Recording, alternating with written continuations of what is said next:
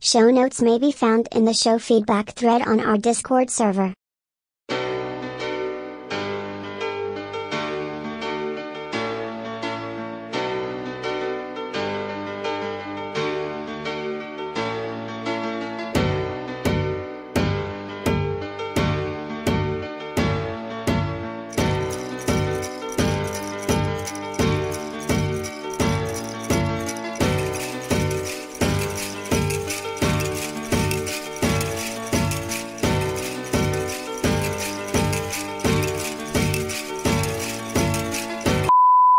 Hello, everyone. Welcome to a very special episode of the Pantscast. Now, when I was a youngin', a very special episode of anything meant that they were going to try to learn us something about something we already knew. And that may be the case here, but more likely I just got to get a thing off my brain mind, and maybe, just maybe, I have become comfortably, no, not comfortably numb. Maybe I have become just a bit optimistic, where before there was only disappointment and regret. Yes, guys, that's right. Zampira started doing it on the paper. Wow. Ones and twos, or just both? Wow. Maybe even a three. Previously undiscovered. Now I just made it icky. Love you, Zamp. I don't think Zamp ever listens to the show. Maybe I hope he doesn't. I don't know. I have really bad allergies, and I am Marshall Applegleep. Yes, he is Saurian Long Pork Skull Cereal Bowl Sourwind. How'd you like that? Yeah. Other he is Lord Pizza Rolls shall hereforth belong to their own food group Vendus. And last but not least, drawing a bead on the lordly noggin from half a click out, still remembering that it's poor form to snipe a guy during a declared pizza roll break. He's evil. He's Joe. He's Evil Joe. Welcome to the show, Joe. What do you know? Thanks for joining us this evening. And now, please, to be sharing with the listeners, how is it we all know each other? Star Citizen. Okay. Now, that is the answer. That is the answer. But do feel free to elaborate, when, the where, who your favorite podcast host is, little things like that. Well, I found PDWS, I think, like most people find it. You get drunk one night, you wake up in an alley in the morning, and then there's an MP3 player next to you, and you hear this beautiful voice that is Jackson, Gleep. And that's right. Yeah, that's how I got in. I listened to it, and when I'd be in the car, and then started playing games with people, and then Cool. We played Star Citizen there for a while, and then a lot of other games, and then back to Star Citizen. Cool. Now, when do you think that was? Do you have a month and a year? Oh, I couldn't tell you a month. Probably 3 years ago. So 2017. 3 years ago? 2017? It was definitely pre-COVID. Yeah, so 3 years ago. Yeah. So sometime you were BC. listening to Versecast, yeah, that because we stopped doing Versecast at the end of 2017. So, okay, so like three coming up on 3 years ago. Oh, well, that's good. That's good. I just like to ask, 'cause it's every once in a while you would hear from somebody when we were doing that show. There was one person who wrote in one time and said, I always look forward to your show every week because on Tuesdays when we normally release the show, I have to drive from some place outback Australia to some other place outback Australia. So I download the show, and it usually takes me about an hour and a half to get there, and so I just take you along for the ride. And I thought, wow, that's kind of cool that in somewhere in Australia. My vocal cords have done damage to the environment such that now they've closed all their borders. You see what happens. You see if you're not careful.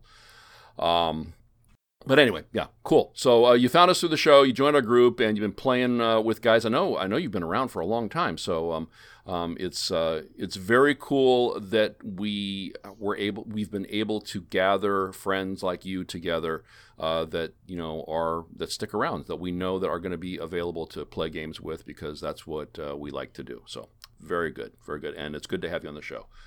You could have also answered those guys with ships. That would have been an acceptable answer as well. I think I did the acronym right.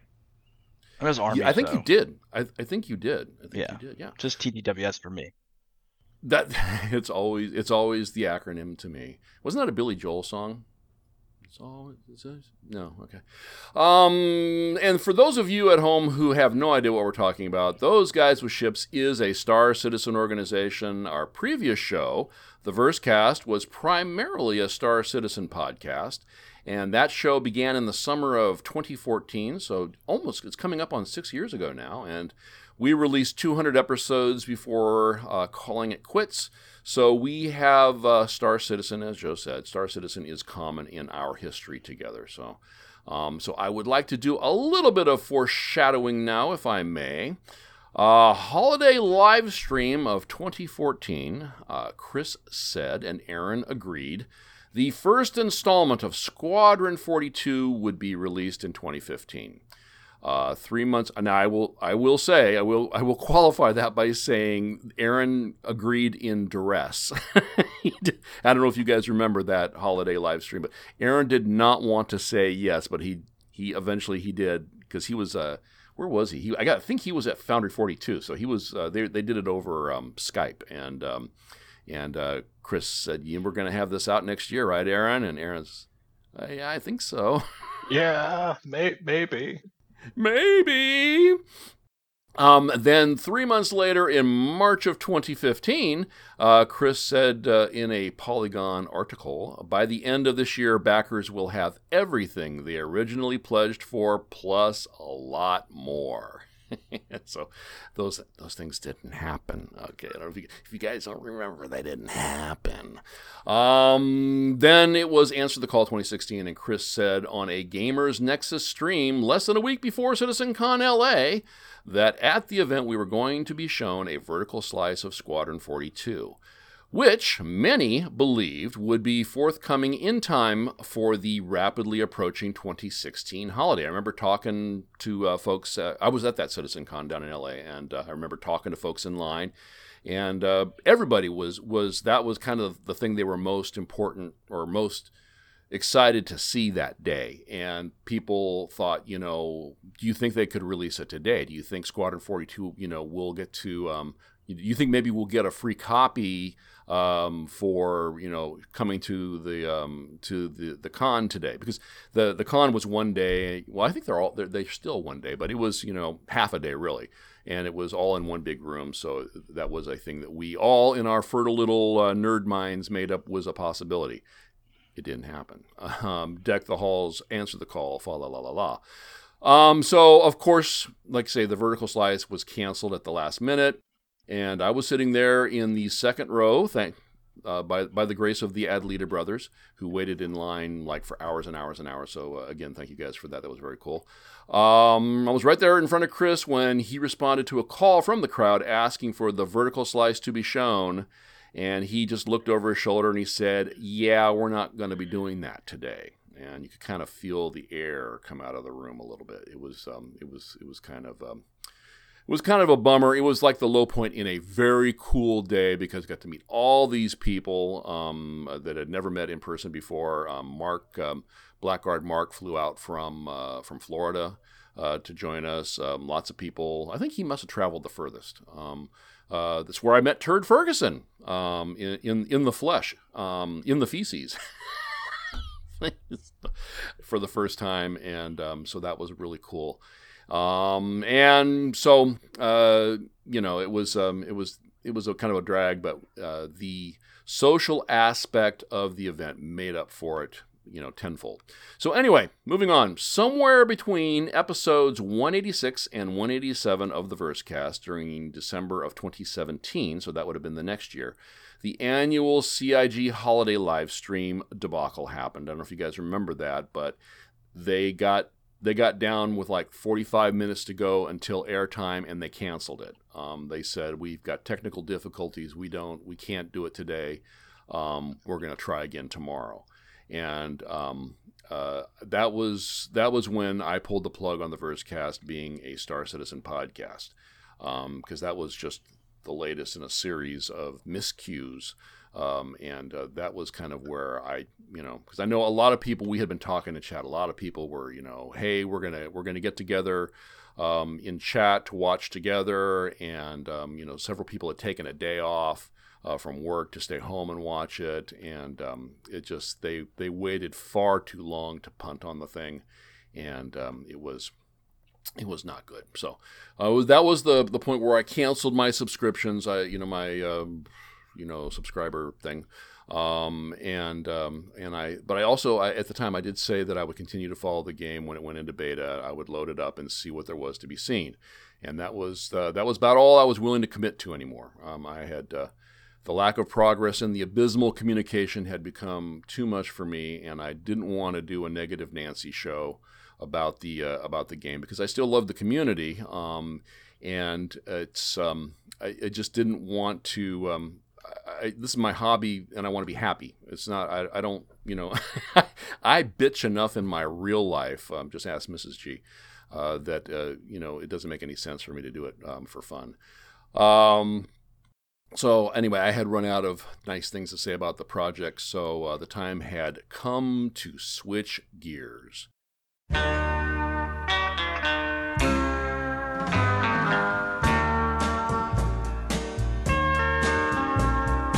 Lately, life with you has been unbearable. All my faith in you has gone, and I know it won't return.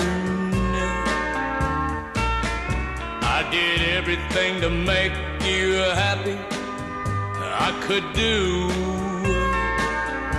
Now you got me hating things I used to love to do, and it won't be long, and I'll be hating you.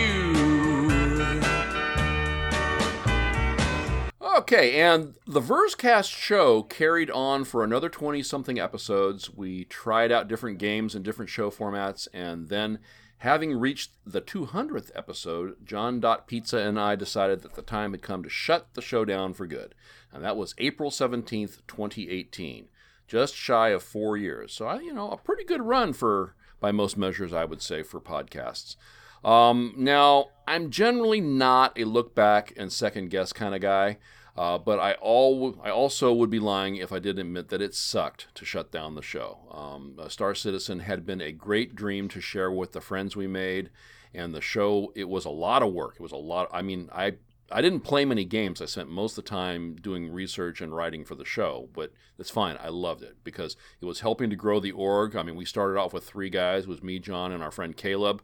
And we ended up with, I don't know if we ever broke 400, but we got really close. So, and most people, like Joe said, found us through the podcast. So, it was worth it. Definitely worth it, but definitely bittersweet too.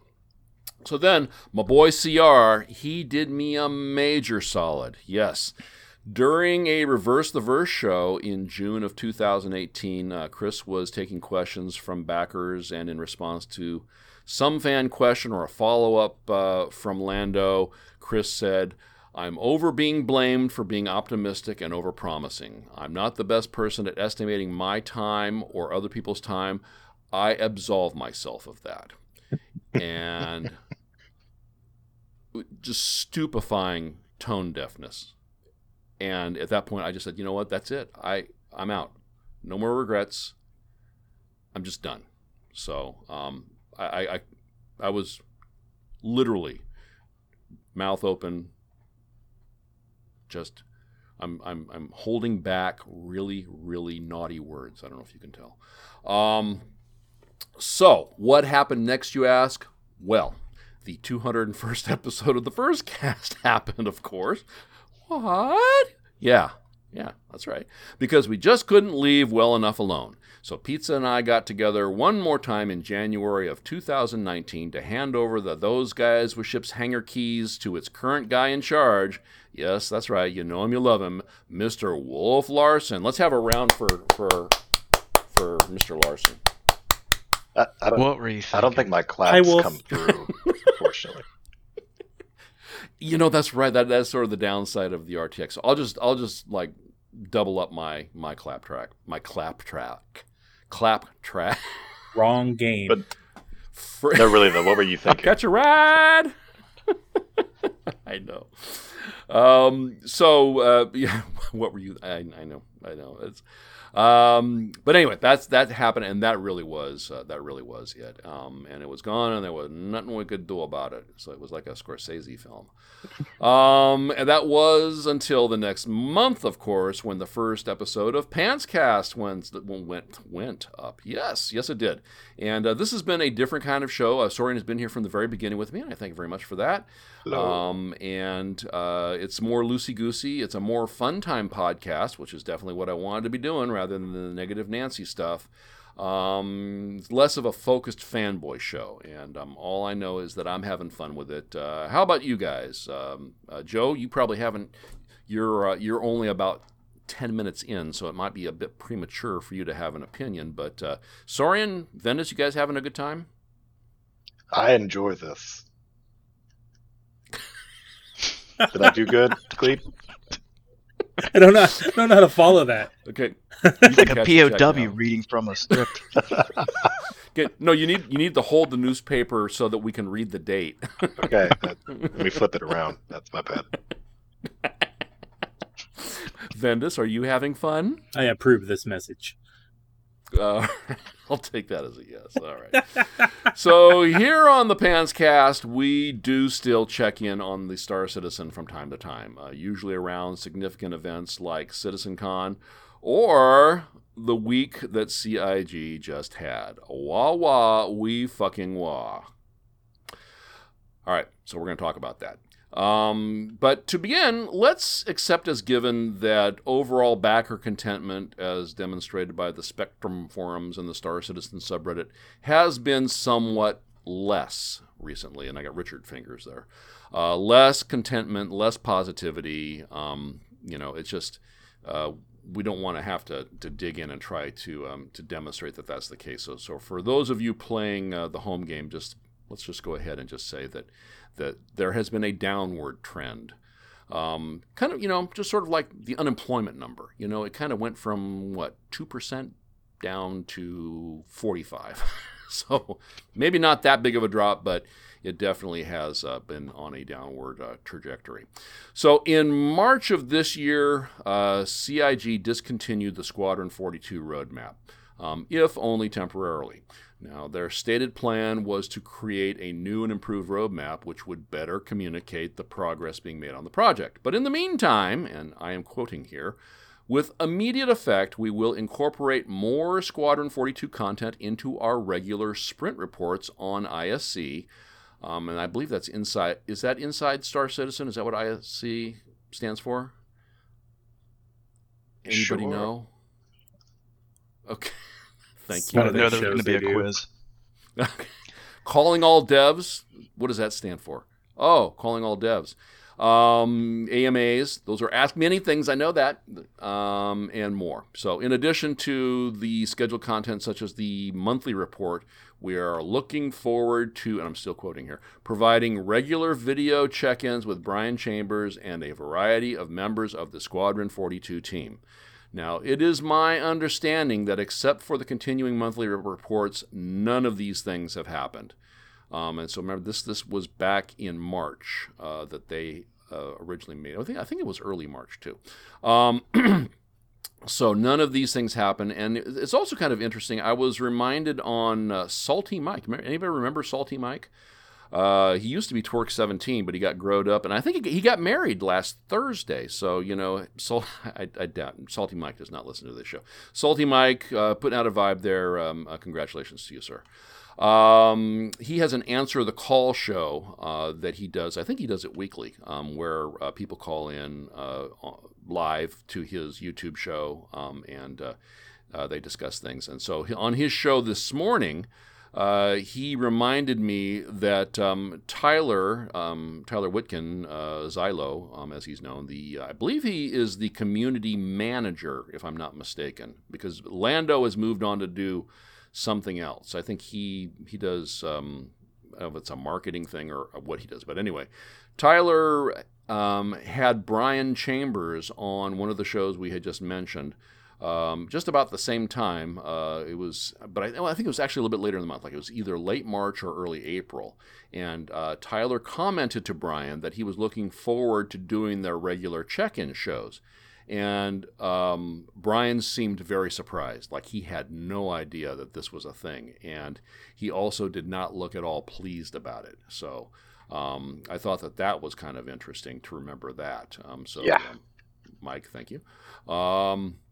Now, we talked on a recent Pantscast show about, actually on a couple of shows, about the Epic May event that CIG had announced was coming, I think sometime near the end of April. They were going to have an Epic May for us, and there were going to be 3 major announcements, is all they would say when they teased it. And I'm pretty sure the Epic was their word. The first one was to do with the Invictus Fleet Week celebration and the sales event that went along with it, where they just raised just ungodly amounts. I think they had total for May, they had $15 million raised, I think, according to the funds tracker, but we're not going to go there today. So that came off, although the game sucked. I mean, I think that was when I think that was when they finally had 3.9 settled down to where they thought it would work, but it was the servers were offline for a couple of days, and there were just the usual stuff that you see all the memes about, the bugs with the clipping, the people standing on tables in restaurants, all that stuff. So it was not. From that perspective, it was not a good experience, but they made a lot of money. So I guess, from their perspective, it was okay. Now, the second epic thing was to do with Theaters of War, or was supposed to do with Theaters of War. And instead of Epic, what we got was a low-effort and information light AMA with Sean Tracy. Now, recall, if you will, from last CitizenCon, when Sean introduced Theaters of War, not tournaments. That's the other game, which nobody asked for, by the way. He said, quote, "Early next year, I want to get it out. So there's no reason to hold this back, right? I mean, we want to really get this thing out really, really quick. So I want to get it to you guys I want to get you guys into it early next year. And so we are now coming up on the midpoint of Q3, and nothing. There's nothing about it. I think that it went to a PTU, and I did see a couple of leaks. And obviously, you got to be fair when you're seeing leak stuff, because they're not showing the highlights. They're showing the lowlights. But there was just stuff that was so broken that was getting out. So and they're not saying when it's coming out. So. That's your second epic thing. And then the third epic thing was going to be something to do with Squadron 42, which a lot of people did ask for, by the way. So that was kind of the thing that that was the coup de grace. That was what everyone wanted to know about, and we got nothing. Not even a mention that there wasn't going to be anything. They went silent. And, we didn't even get Chris from the stage looking over his shoulder directly at me saying, yeah, we're not going to be doing that anymore. So like deja vu so thick you could cut it with a Tavarin beak sharpener. That's thick deja Available vu. for $9.99. Beak sharpener. But that's not all. If you call now. So that was May. Then during June and most of July, very little communication came out of CIG for Squadron 42, and no communication at all was given regarding if the game would hit its third quarter beta deadline as was previously stated. So that's really what people want to know. Is it going to hit beta? I mean, it was supposed to hit beta Q2. They missed that, pushed it to Q3. I think they pushed it to Q3 last year. Is it going to hit beta, and when are we going to be able to play it? So as each week passed with no more information, the responses in the forums to all the silence from CIG became more and more direct. And like people didn't seem to care anymore about the card shuffling on the PTU roadmap. And they wanted to know, Squadron 42, is it gonna enter beta, and when can I play it?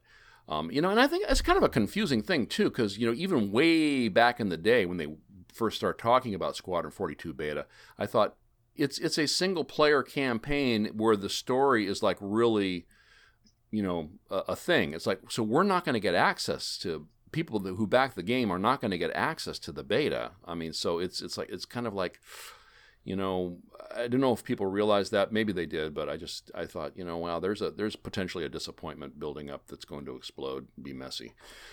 But anyway, people upset, and I absolutely do not blame people for that, because that's exactly where I was in the run-up to Alpha 3.0, which is where we were also in 2017 too, is that they would say next week's show is going to be all about gameplay, and then they would show no gameplay. They would just show interviews with devs, testing something, but not actually playing a game. So that was a particular sticking point for me. But anyway, so it was a whole bunch of nothing. But however, Tyler Witkin, or whoever it is that writes his material, disagrees. But we'll get to that part in just a bit. So Alpha 3. Speaking of the PTU again, Alpha 3.10, due out June 31st, missed that deadline and appeared to be suffering from more of the usual bugs. Again, more of the stuff that makes for great blooper reels, but not even for passable gameplay. And I did check again this afternoon, and it is still not gone to live. And so basically what you have is a buggy release candidate on the PTU. I think they opened it up to everybody, but that doesn't make for a successful release. I mean, you've got a piece of crap sitting on the PTU, and so it's not a game. So I don't see how you chalk that up as a win. So anyway, so what is going on? And so we got a little timeline exercise here. Let's see, it was going to start in July 29th, which would have been, I'm looking at the calendar here, last Wednesday. But I think actually need to go back a little bit further first to July 24th. And this is when a Redditor posted in the r/Star Citizen subreddit. So that's the fanboy subreddit. That's where the nice people go.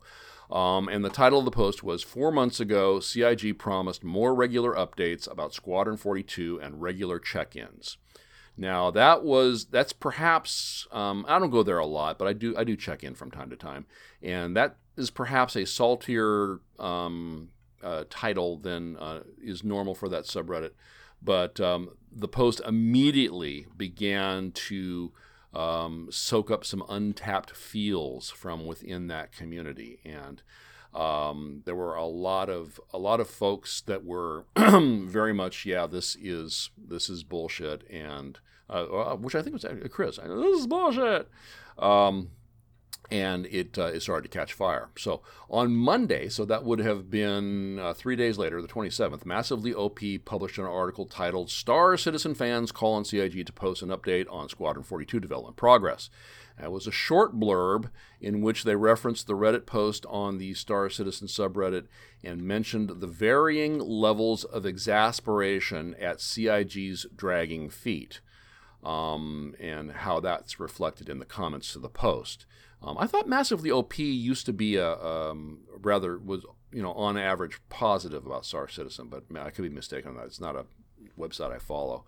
The next day, the 28th July, Kotaku Australia published an article titled "Even Star Citizen Fans Are Getting Shitty About Squadron 42." So leave it to the Aussies to just get right into the salt. And in that article, they wrote, "A thread on the official Star Citizen subreddit has been gaining a lot of steam over the last 72 hours. The main point of contention, a promise made by Star Citizen developers earlier this year to include more Squadron 42 content into their regular updates." So the same day, that's on the 28th, over on the YouTubes, Inside Gaming uploaded a report in which they rehashed the same Reddit post and the backer reactions to it. And they also got in their usual shots at CIG. They've for a long time, whenever time that CIG hits a fundraising milestone, they would usually do a report in which they basically just said, "What the hell are you people doing? Stop giving them money." Not a favorite of the diehard fans of the game for sure. But every once in a while, they're funny. They're funny people. Every once in a while, they have some stuff that is entertaining to listen to, off topic. But and lots of other publishings and postings, I'm sure. But what I want to point out is the increased visibility outside the usual Star Citizen community channels. So this particular Reddit post received the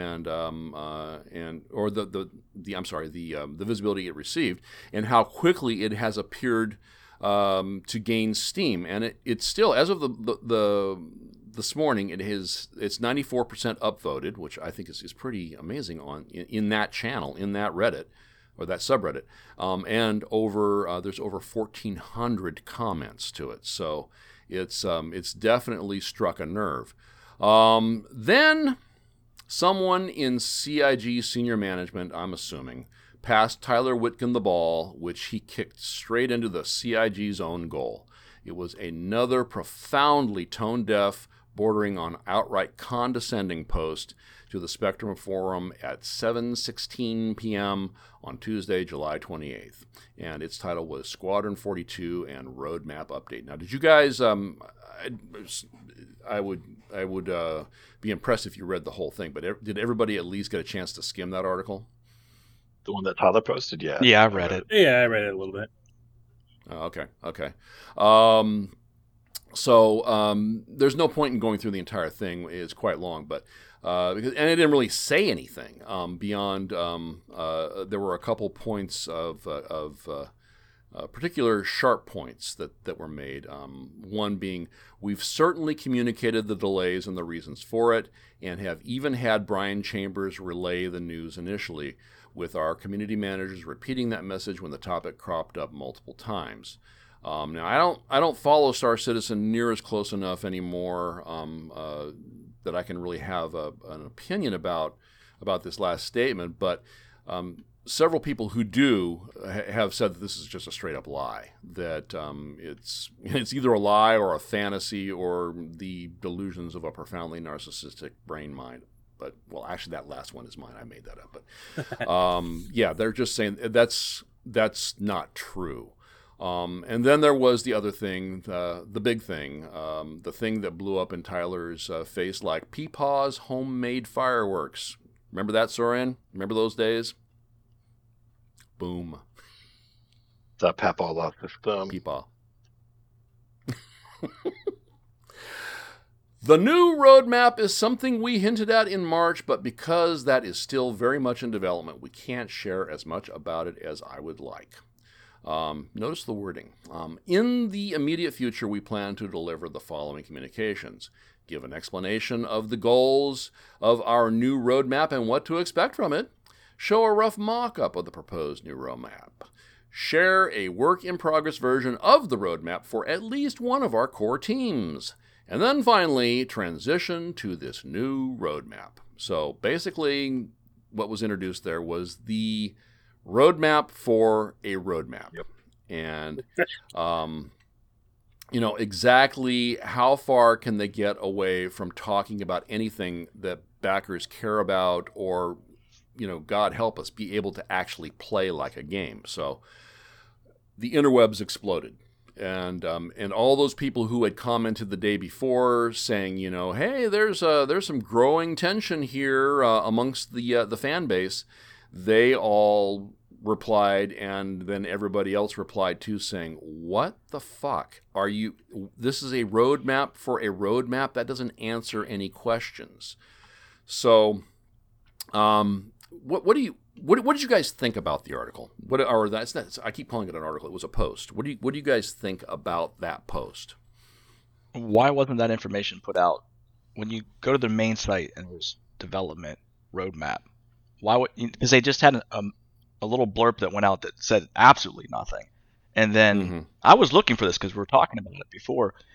And then here it's in a forum post and you get more information. And then two, they overproduce everything, I think. Like, and that's their fear. Like they said it before, we got to get this stuff polished so it meets our standard to get out. Hey, just tell me, I don't need flashy graphics and stuff. Just tell me in March what's coming out, March 2021. Or, what's coming out next month? What can I expect? Or what are your blockers? What's something that's holding you up? I don't need like a convoluted web design. Right. Well, and they mentioned, I didn't read it here, but they mentioned in the post too that they had, because we were supposed to get a video. Remember, we were supposed to get a video, and it was supposed to come out right about the time that the Star Wars Squadrons thing dropped, the preview or whatever it was dropped, and all of a sudden it got canceled, and they claimed it was for editorial reasons that it got canceled, which I still don't understand what that means, but my suspicion is that Chris saw the Squadrons thing and just said, I can't go up against that. I don't want to be compared to that, so I got to let that breathe before I can put anything out. That's just my suspicion. But they also had talked about they had a plan to do a sort of a lo-fi, quick and scrappy update, but then they decided it didn't meet their standards. So, what kind of standards do you have for lo-fi and scrappy? I don't get it. And there's a lot of that. Well, we couldn't release because it didn't reach our high level of standards. It's like, at some point it's kind of like, the hell with your standards. I need some information. Is that what you were just saying? Is that what you meant? Is that what you meant? Yeah. It's such a BD focus that I don't feel like. In the early days, you felt like you were a backer. You kind of had like an inside track. You were part of this community, and they were letting you in to see what the dev studio does now. And now it's so produced and polished. It's just like I don't feel like I'm part of that community anymore. Like I'm not angry because I've distanced myself from Star Citizen. Right. I think a lot of people should. If like the updates to me they're really, I can't watch them. Like they're so long and they're just a lot of talking, and when you get down to it, it's like, okay, so what's new? And that's what they're running up against right now. What is really new? Nothing. Yeah, that's kind of how where I was at when I left too. Is I was like, stop shooting marketing materials at me. It's like that doesn't do me any good, and that's why I canceled my subscription to the subscriber stuff, is because subscription to the subscriber stuff because supposedly all the shows are funded out of the subscriber money. I said, you're not providing me anything. You're doing these shows where you're basically just marketing at the next person to buy a ship. You're not talking to me. You're marketing to somebody else who isn't playing or hasn't invested yet. So, yeah, I get it. It's style over substance, I guess. It's not satisfying anything. So Sorian, knowing the programming and the development the way that you do, does any of this, ring particularly foul, or is this just so much nothing there it doesn't even really register? It doesn't make sense to me, and like Joe mentioned before, the way they used to present things did make a lot of sense to me, where you had a guy, he opened up his editor of code, ran the game, and he showed you like the demo scene that he was working with, and that's like level of Mm-hmm. polish I'm kind of expecting out of those updates. And it's the kind of Mm-hmm. thing that you should be showing to a project manager or producer or whoever is responsible for making sure that things are getting done and that progress is being made. And I think if they can just share that kind of Mm-hmm. stuff with us, that would be fine. But then there should be some person, some sort of project manager holding people responsible, and that person should be able to give a solid update off the top of their head because they should be beholden to someone else as well. I mean, it's typically you have a product owner. In this case, I guess that would be Chris. But there should be people on the ground Mm-hmm. interacting with developers on a daily basis. So we don't even have to talk to developers necessarily to get a Mm-hmm. inside look of what the project is doing and how it's going. We shouldn't have to talk to developers to even get that update. Right. There should be somebody. Back when I was in IT, we called it the business manager. The business manager should be able to be called for a group. Should be able to be called to a meeting of upper management. And say, okay, what is your group working on, and where are you in your timelines? And it's you don't have to be able to show them the code or explain. You just say, this is where we've run into these problems, and Gleep keeps showing up to work drunk, and so that's really a problem. And then they fired me. Yeah. It seems to me like they're not being upfront. I guess is that they're trying to create stuff to put out. They're putting out marketing materials and calling it information. Yeah. Is I guess the bottom line. Vendus, what are the top 10 things in that article that really pissed you off? Go. The article itself. Which one? The article itself. That's two. No, the fact that the article was a whole bunch of we're planning on getting you something maybe in a few weeks, which in the history of Star Citizen, every time they say probably in the next few weeks, that usually means probably in the next few months, and then you'll get give us a month, which usually means a year. Right. I mean, at the end of the day, it's just a whole lot of nothing. There's not much to say about the post, at least. It's a whole lot of nothing. I did go looking, though, afterwards, and they posted today that Thursday we should see something on the ICS, the Inside Star Citizen thing, about the new sprint and report. So this Thursday we should see this new sprintish roadmap-y thing, but I don't think it's going to happen. I love sprint reports. They're so sexy. I mean, at this point, though, I'll take that over nothing. Yeah. I mean, it's I think that we've certainly communicated the delays and the reason for it statement. I think that kind of sets up a like offense is the best defense. It's kind of like trying to throw it back on the people who are upset by the lack of information and saying, well, we've certainly communicated the delays. It's like, well, no, you haven't. Well, it's just like at work. I'm sorry? It's just like at work. Like basically, when I read that, I felt like I was listening to a team at work that missed a deadline, and they say, "Oh, well, I thought, I know we told you that we couldn't do this because we were blocked by XYZ." Mm-hmm. And you're like, "Well, XYZ team didn't know you were blocked. You never told them." So, right. Yeah, it feels like being. I think it exacerbates an already problematic credibility gap. How's that? Is that? It's kind of like it's like I don't believe much of what you say, and now after reading this, I believe even less. Which. You know what? If they're in that place where they don't care, it just gets, it gets them through the end of the day, and maybe maybe they hope that it gets them to the end of the day and that it'll blow over overnight.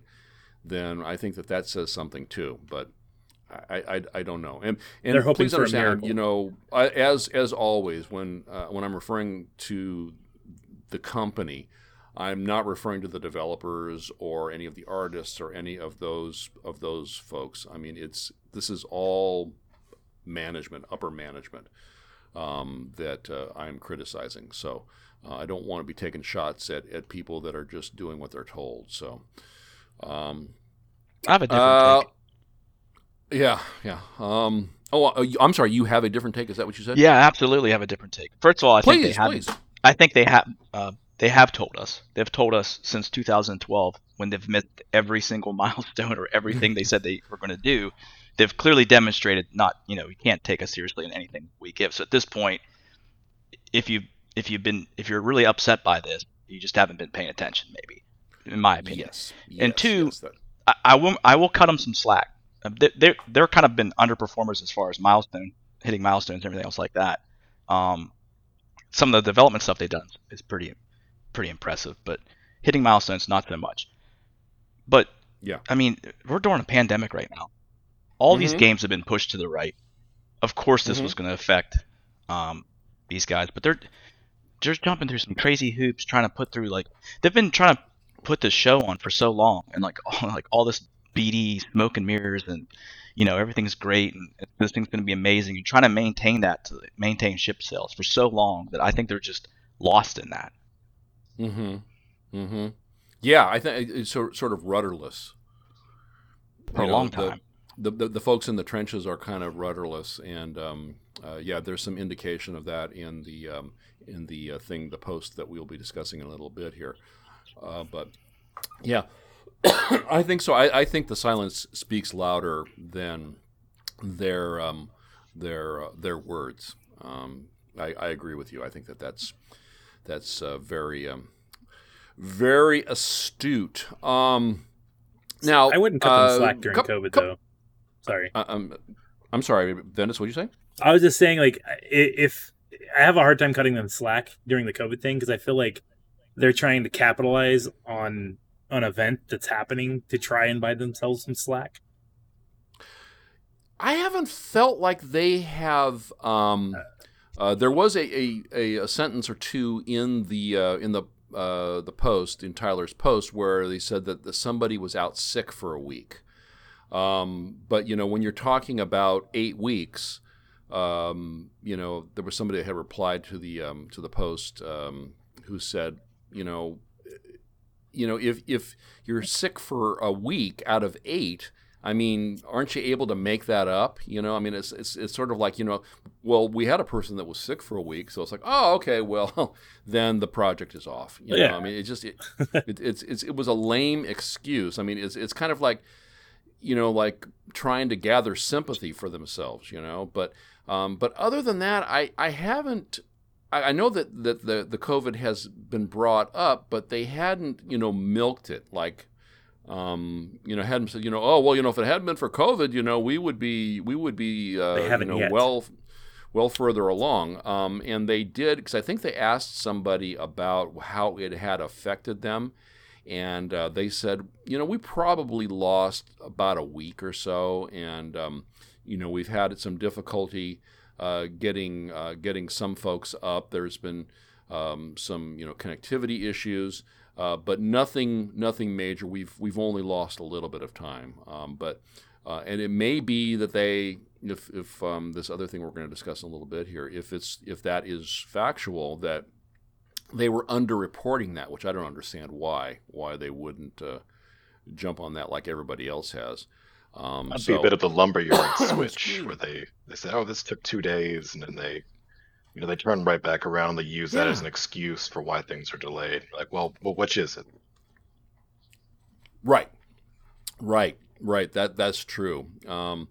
Could it be that they're not that good, that they're such bad liars that they don't they don't see? It's like, I should probably lie about this now. Rather than say, it's no problem. And then the next week, it's awful. I don't know how we're going to be able to get around this. I think it goes back to what you just said, though, Gleep. It's, they've been covering for it so long in the management. I think it really comes down to the management. It must be frustrating to work there. Yes, I believe that it is. There are some people I feel more sorry for than others. So anyway, I want a couple questions that I had about the thing that I wanted to bring up is, do you guys think that Tyler wrote this or that this was written for him? I think he might have written it. It was critiqued for him, like anything publicly announced, right? He may have written it, but someone went over it and blacklined things they didn't want. That's and I've heard other people saying that too, saying that this was definitely approved at higher levels. This thing, and I have no information to back this up. This sounds like Chris's writing, and I don't know if and I think certainly Chris would have been involved, but I don't know if Chris wrote it entirely or if he wrote portions of it. But there was some language in there that really, really sounded like Chris's style, for lack of a better term. And then there was, and as I mentioned, after he posted this thing, the forum sort of blew up, and fairly early on, Tyler replied to a comment, "I can confidently tell you 100% that no one reacted because of an article. That's never a reason to scramble, and it's not where we place value. I outlined why we hadn't repeated our message recently in my post above." That does not sound like Tyler. That does not sound like a person in a community manager position. That's speaking in absolutes that I think are more reasonably attributed to somebody in senior management. So I don't know. I don't know. I can't. I just strongly suspect that this was actually coming more from Chris than it was from Tyler. As I mentioned, I think I did listen to the raw recording of the Guard Frequency show where they talk about this quite a bit. And when their show comes out tomorrow morning, Tuesday, if you guys have an opportunity, I would suggest you listen to the show because there's a lot of good discussion about this.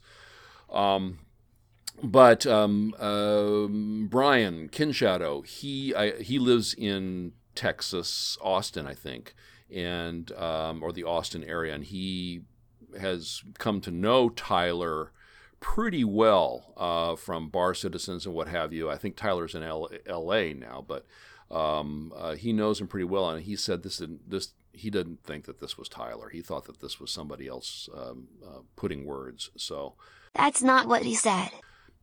At the end of the day, it doesn't matter. It's the words that went out. It was the official response from the company. It definitely was not somebody down in the mailroom, just saying, "Oh yeah, well, this is what I think." I mean, this was the official response to this building situation. So I don't know. We'll see. So now, do you guys think that this post, and I'm not saying that there are answers to these questions, but do you think that this post changes anything? For the better or for the worse? Worse, right? I mean, it's not how you handle a community or PR at this point, and I think it indicates a lot. Like my mind's sort of racing now, especially the comments you made about hated Chris actually write this, and I'm like, that makes sense. Poorly handled. I think they've had too much success going into this, and it's even when they've dropped the ball or false promises or stuff like that, ship sales have always been up, and it's getting to a point where you got to pay the piper, I think, at this point. And yeah, I think they kind of need this. I think they need that kind of a wake up call. Well, okay, so it could be a positive. They could get a little slap back and have take it to heart and maybe change some behaviors going forward. I think that's a possibility. Soren, do you think that anything is going to be different going forward? Or do you think that this is just sort of more Star Citizen, small a personal nuclear device that explodes and creates a void out? It would be a Death Stranding void out, and everyone will just walk around the hole and we'll never discuss it again. I think either we're seeing just another indicator of a downward trend of like the progress they're making and how successful this whole endeavor is. I don't know. I've seen people ignore stuff that I thought was just earth shattering. So I can't say whether or not the rest of the community will hold them accountable for this in the end. It's so hard to guess with them. Yeah, I mean, I think it's hard too to even define what community means anymore. There's when everything's going well, it's just kind of like community is everybody here, But then when you've got, some people who are, still very much on board and trying to defend what they think is acceptable behavior, and then you've got people on the other side who are saying, this is bullshit. We're going on 8 years now, and we've got shit to show for it. It's kind of hard to create a definition that encompasses all of these people. And, you look at the numbers, you've got, I don't know how many million citizens now. I think it's 3 million citizens. But I know that there was some information, I believe it came out of Turbulent back when they passed 1 million citizens. And I remember when that happened, it was that young lady who was on a couple of podcasts for a while. Gosh, I can't remember her name. It was, I don't know. Anyway. Her name is Eden Star. But at that point, someone had gotten information from Turbulent where they said, yeah, we've got 1 million accounts, 500,000 of which have actually made purchases. So, that's like, oh, okay. So 1 million accounts or 1 million citizens, 500,000 backers. So you've got a backer to citizen ratio of, 50%.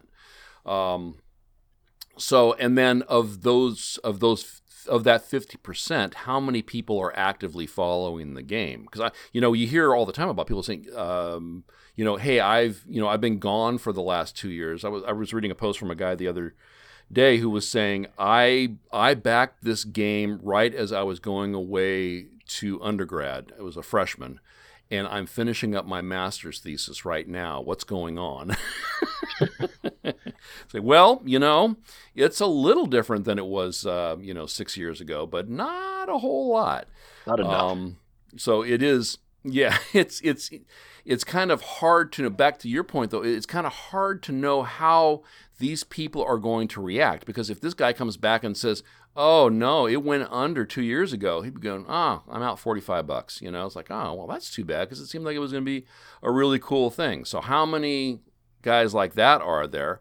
And then how many backers are, wake up every morning at 3 a.m. so they can watch Board Gamer's first live stream of the day, I mean, we just got a really diverse mix of level of fandom, I guess, and not a really good way to quantify that. So, yeah, I mean, I think no way to tell. No way to tell. That's why one of the things that's interesting about this whole thing to me is that a thing caught fire.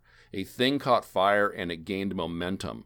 So I think that that's indicative of, at least it's possible for people to get their back up about what's going on. But is it sustainable? I don't know.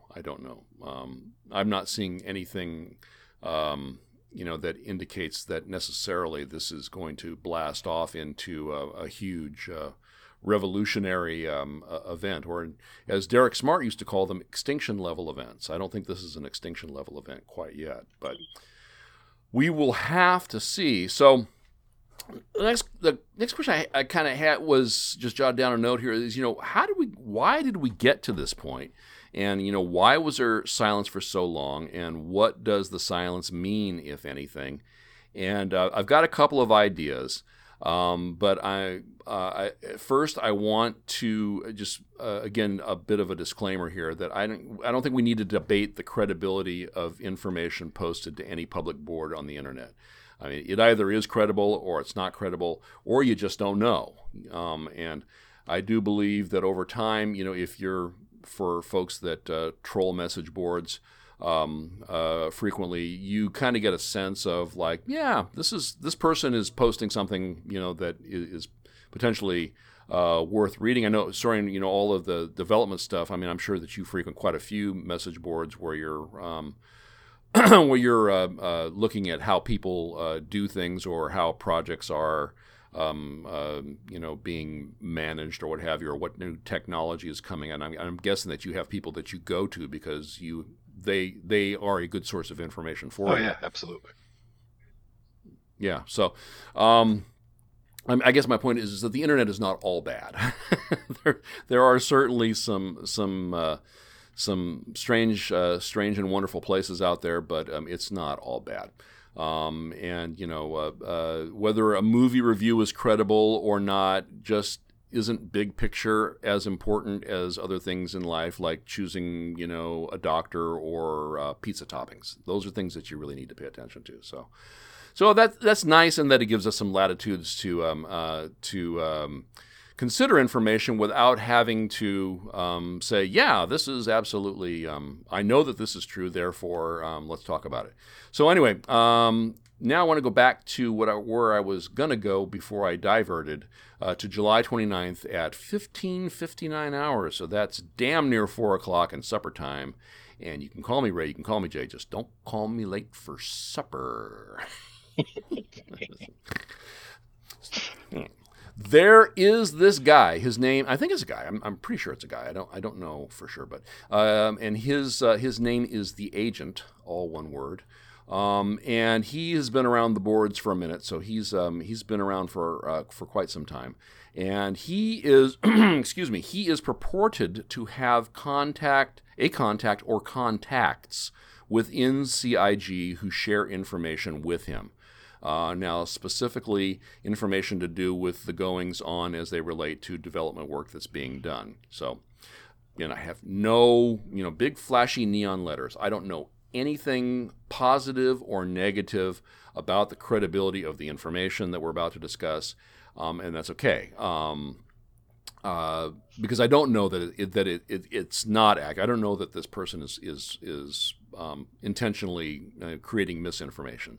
I've seen his post long enough to know that he doesn't. If he is, he's only doing it occasionally and when it seems to make sense. So it's not a thing where it's like, hey, I got everybody excited last week when I posted this thing. Let me make up something to get them excited again this week. That's not the way that this guy comes across.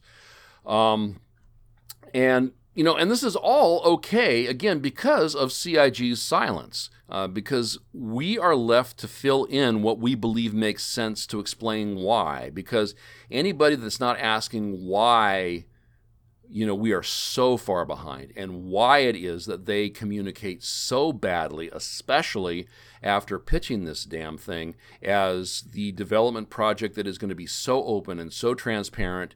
And, you can go back and read the pledge, where it says, we're going to have to make changes because that's life. But you can rest assured that every time we have to make a change to the stated plan, we will tell you exactly why we were making the change and what it's going to do, how it's going to impact the project. So, I mean, it's laughable at this point that, that is the set of principles that we started with.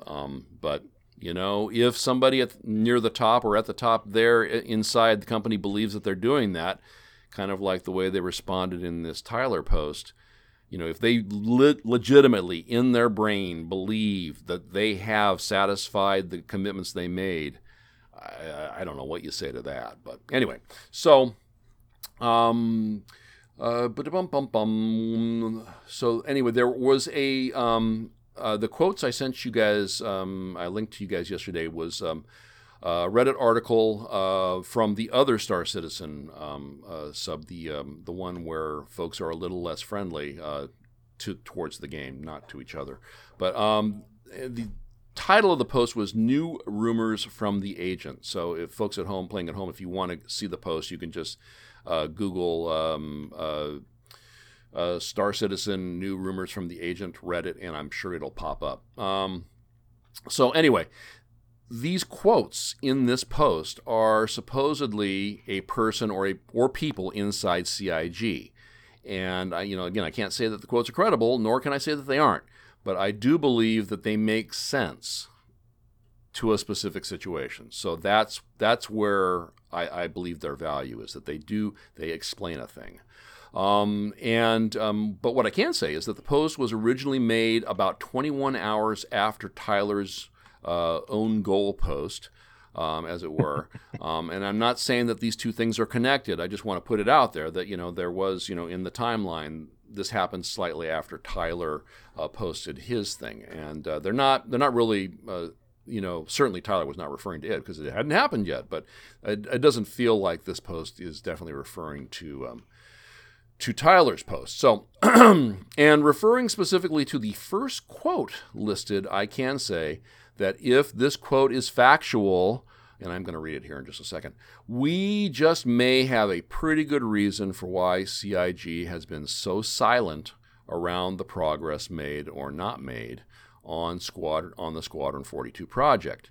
Really on both projects, really. So, and yes, so we are all on the same page. I'm going to reread the first quote. There were 4 quotes in this post, and I think I'm also going to read the third one too, because that also applies to something else we're going to discuss here in just a second. So this is the first quote, and it is regarding the roadmap. And remember, this is supposedly a quote from somebody inside CIG. This person says, "We have to continue to hold out until we find an honest way to placate our investors. The oversight leveled against us was fine in the beginning, but after the first Squadron 42 gameplay monthlies, I guess monthlies are a thing, deadline was missed, they started paying more and more attention.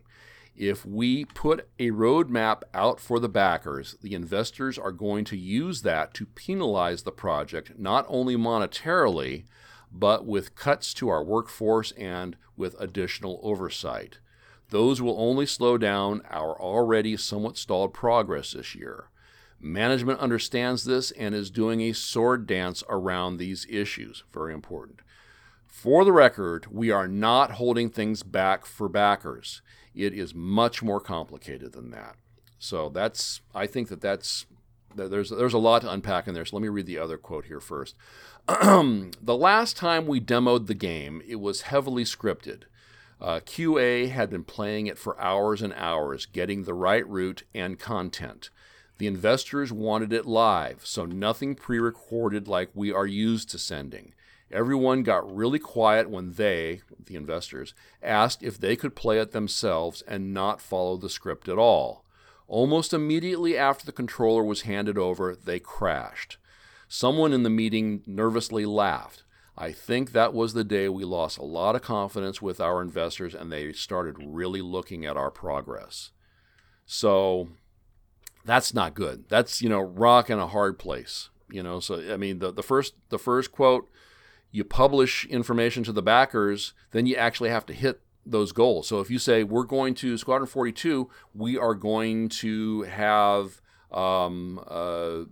Chapter 1 out at Thanksgiving in time for a holiday this year. You can say that, but then you have to hit it. Otherwise, you have to explain to the backers or to the investors why it is that you didn't hit it.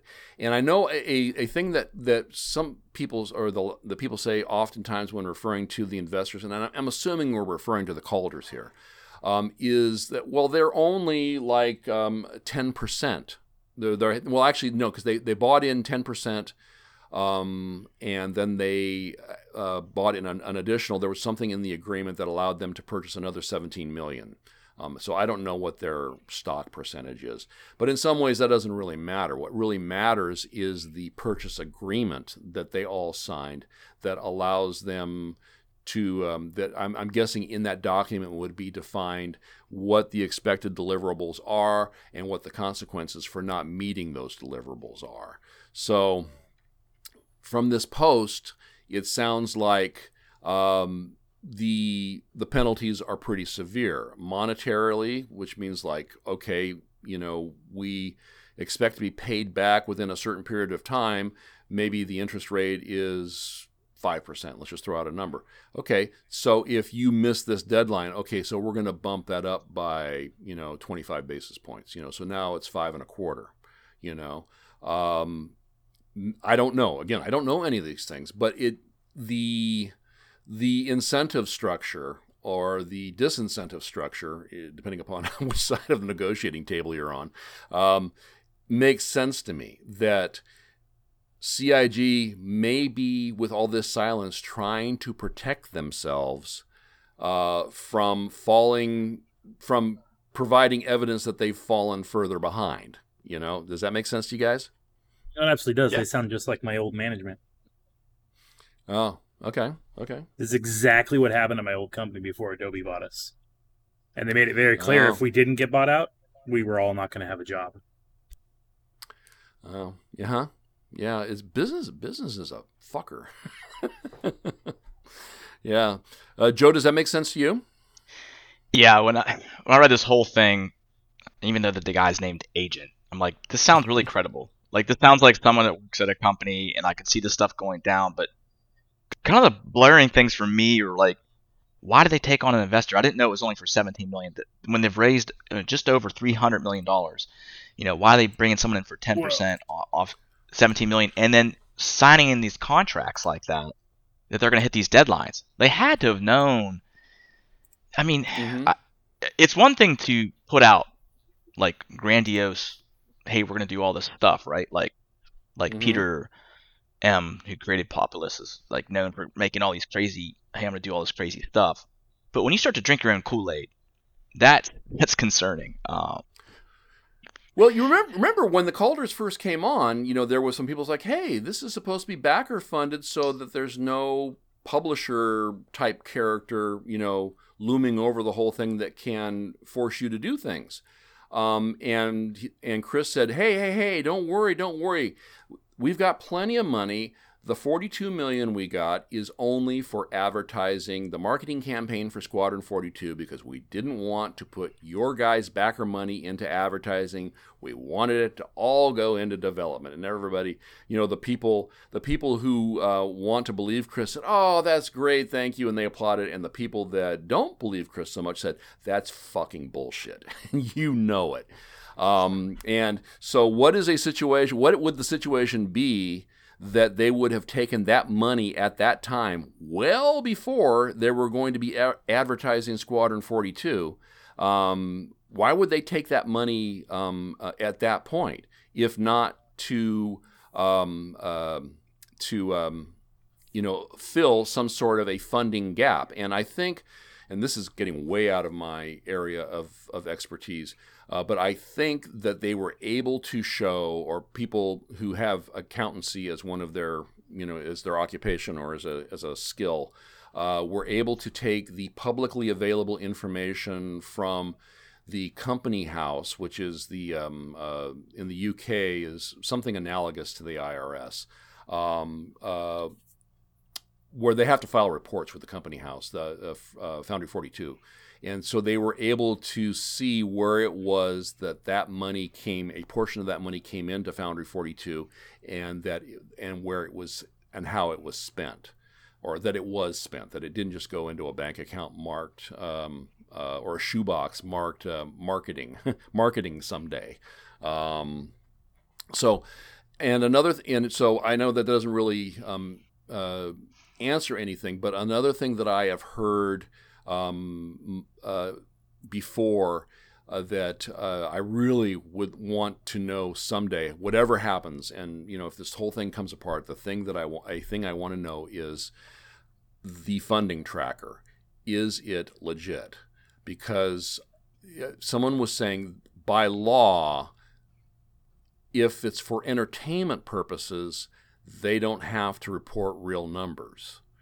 So if they're able to fudge that to make it look like things are going better than they are, because who's going to back, if you've got a company, I don't care what how cool the game looks, if it looks like they're in financial trouble, are you going to spend, $1,500 on, or what was the Javelin? What was the Javelin? Was it $2,000? Are you going to drop $2,000 on a Javelin?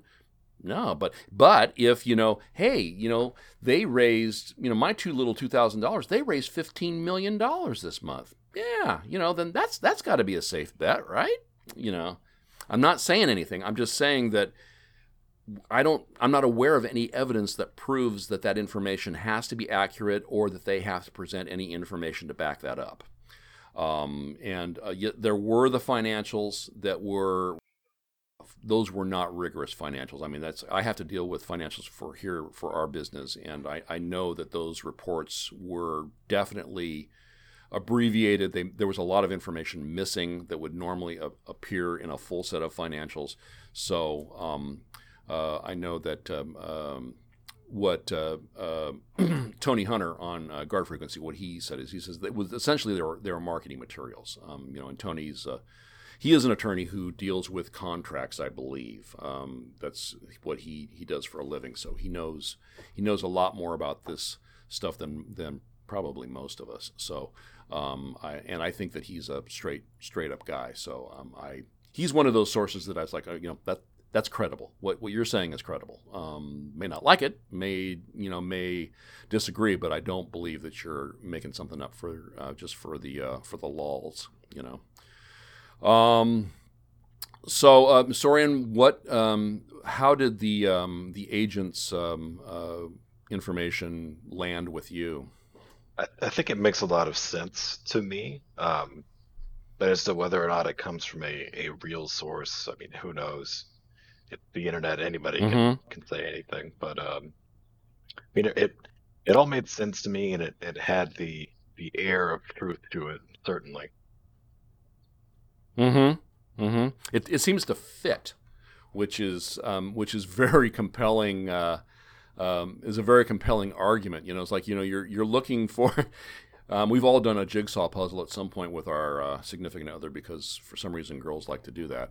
And there's always that one piece that the colors don't match, but damn it fits in the spot, and you want so bad for that piece to go in there so that you can go back to your room and play video games.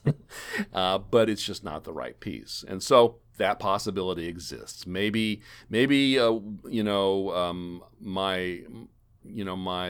tattered old brain is too easily seduced by a bit of gossip that fits well.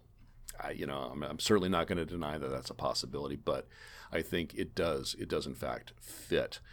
So it's and Joe, please understand, I'm not saying that any of that what you were saying is wrong. I'm just I'm very suspicious and would really like to know how it is that our money is flowing through, has flowed through the system. I mean, I haven't given them any money for several years now, but when I did, I gave them a bunch of it, and I would really like to know how it was that money got used. I mean, and I'm not saying that like I'm entitled to it. Like I don't believe that there's some sort of thing you have to tell me. But as a human being and a person who was very passionate about this project for a pretty long time, I'm more than a little curious, and I don't think that there's anything wrong with that. So, no, go ahead. I'm sorry. I was gonna say, like, to your point, like, yeah, I mean, obviously they needed the money or they wouldn't have taken it. It was sort of the point that I was making, and then kind of like looking at this, there's so much disconnect between management and the people coding the game that just bleeds out of it, and that sort of making all those promises or just that communication, drinking the Kool-Aid, it just reeks in this, right? Like, so that's why I'm more inclined to like kind of believe this. Although I feel everyone is slacking off right now. Everybody on work from home feels like they're slacking off, I think. And computer issues, I don't understand. That's kind of troublesome. There are already multiple studios on different continents. They should be somewhat attuned to like working remotely and coordinating. So I don't know, but in the last bit about. Don't they have a significant relationship with AWS? I mean, I'm just wondering because I don't know. Do you guys have any idea what the what the infrastructure would look like for them working remotely? I mean, they're not logging into Santa Monica, from Oregon or something, I mean, they're not, or I guess actually people that worked in Santa Monica probably all live in Santa Monica or nearby. So, I mean, would they be logging into an Amazon server farm and then accessing the company that way? Or is this something where they're like just logging? I know that we've had our infrastructure here, we're a very small office comparatively, but we've had our infrastructure set up where we would remote into our desktop at work. There's a few options there. One of them is remoting into the desktop. But I think what most large corporations like that would tend to do would be to set up a VPN so that if you do need to access stuff on the infrastructure, like of the internal network, then you can access stuff that way with having your machine at home. So we tend to work on laptops. At least most of my jobs, I've tended to work on laptops. So that's how things have been set up typically. I thought I had seen somewhere that one of the things they said as part of the process of getting set up to work from home was people taking their computers from their desks at work home with them. And so for certain types of rendering, could that make sense? Yeah, absolutely. Yeah. Any kind. If you're building static lighting, which I believe they do a good bit of, there's all sorts of stuff we're building, especially art assets. Where it's going to be really intensive, where you're really going to want that machine local if you can get it that way. Okay, so that makes sense. Yeah, absolutely. And we had to do this. Like, literally, people they were shipping chairs to people's houses and, shipping computers to people's houses if they couldn't just, take them on the train. And we're also West Coast, East Coast, London, and we make it work. So I mean, it can happen, right? So I'm wondering what that comment, that comment kind of strikes me. What computer issues are they having? Yeah, I didn't read that portion of the thing. So folks listening at home, if you go give that thing a read. And because there were a couple, I think there were 4 points total, and there was that one, and then there was one other one that also. Is worth the time. Is worth the effort. What's computer issues? I'm sorry, Vendus, please. No, I was going to say, what's computer issues, right? Like, seeing how we don't know where this comes from, right? Like, at Adobe, the entire workforce went home, right? And the first few weeks, I was scrambling with the network teams to use our AWS infrastructure and just beef up our VPN links because we didn't have the bandwidth to handle all the people working from home. And so people would report air quotes that you can't see computer issues when in reality it was a networking issue, right? That was causing the problem. Same problem. Yeah. But I worked in technical support for a couple of years, and my favorite calls would be when somebody from one of our distribution centers would call in and say the internet is down. I love that one. So that's wow, that's sad because the world is going to be in big trouble. Were the cup holders broken? Have you gotten that one? Yeah, that's my favorite. I'm sorry, which one? The cup holder's broken on my laptop. Yes. Yeah, I mean, CDs. Oh, boy. I remember when. Okay, so, and then I do also that janky demo. So that would have been the third point on the post. But we have seen plenty of those over the years from Star Citizen. I mean, at Citizen, I think at most Citizen Cons, I think the demo has usually gone more jank than not. I think last year was a bit of an exception, but then now I'm kind of wondering, well, how much of that was scripted? Given what the one fellow said, but. I can't think of a better way to destroy, speaking of credibility, a better way to destroy credibility with a person you are supposed to be trying to impress. Why would you try to slip one past them? I mean, is this something that the folks making these decisions at CIG, is this like standard operating procedure, over the course of their career? Is you have the money people come in and say, I need to see, how progress is or what progress is being made.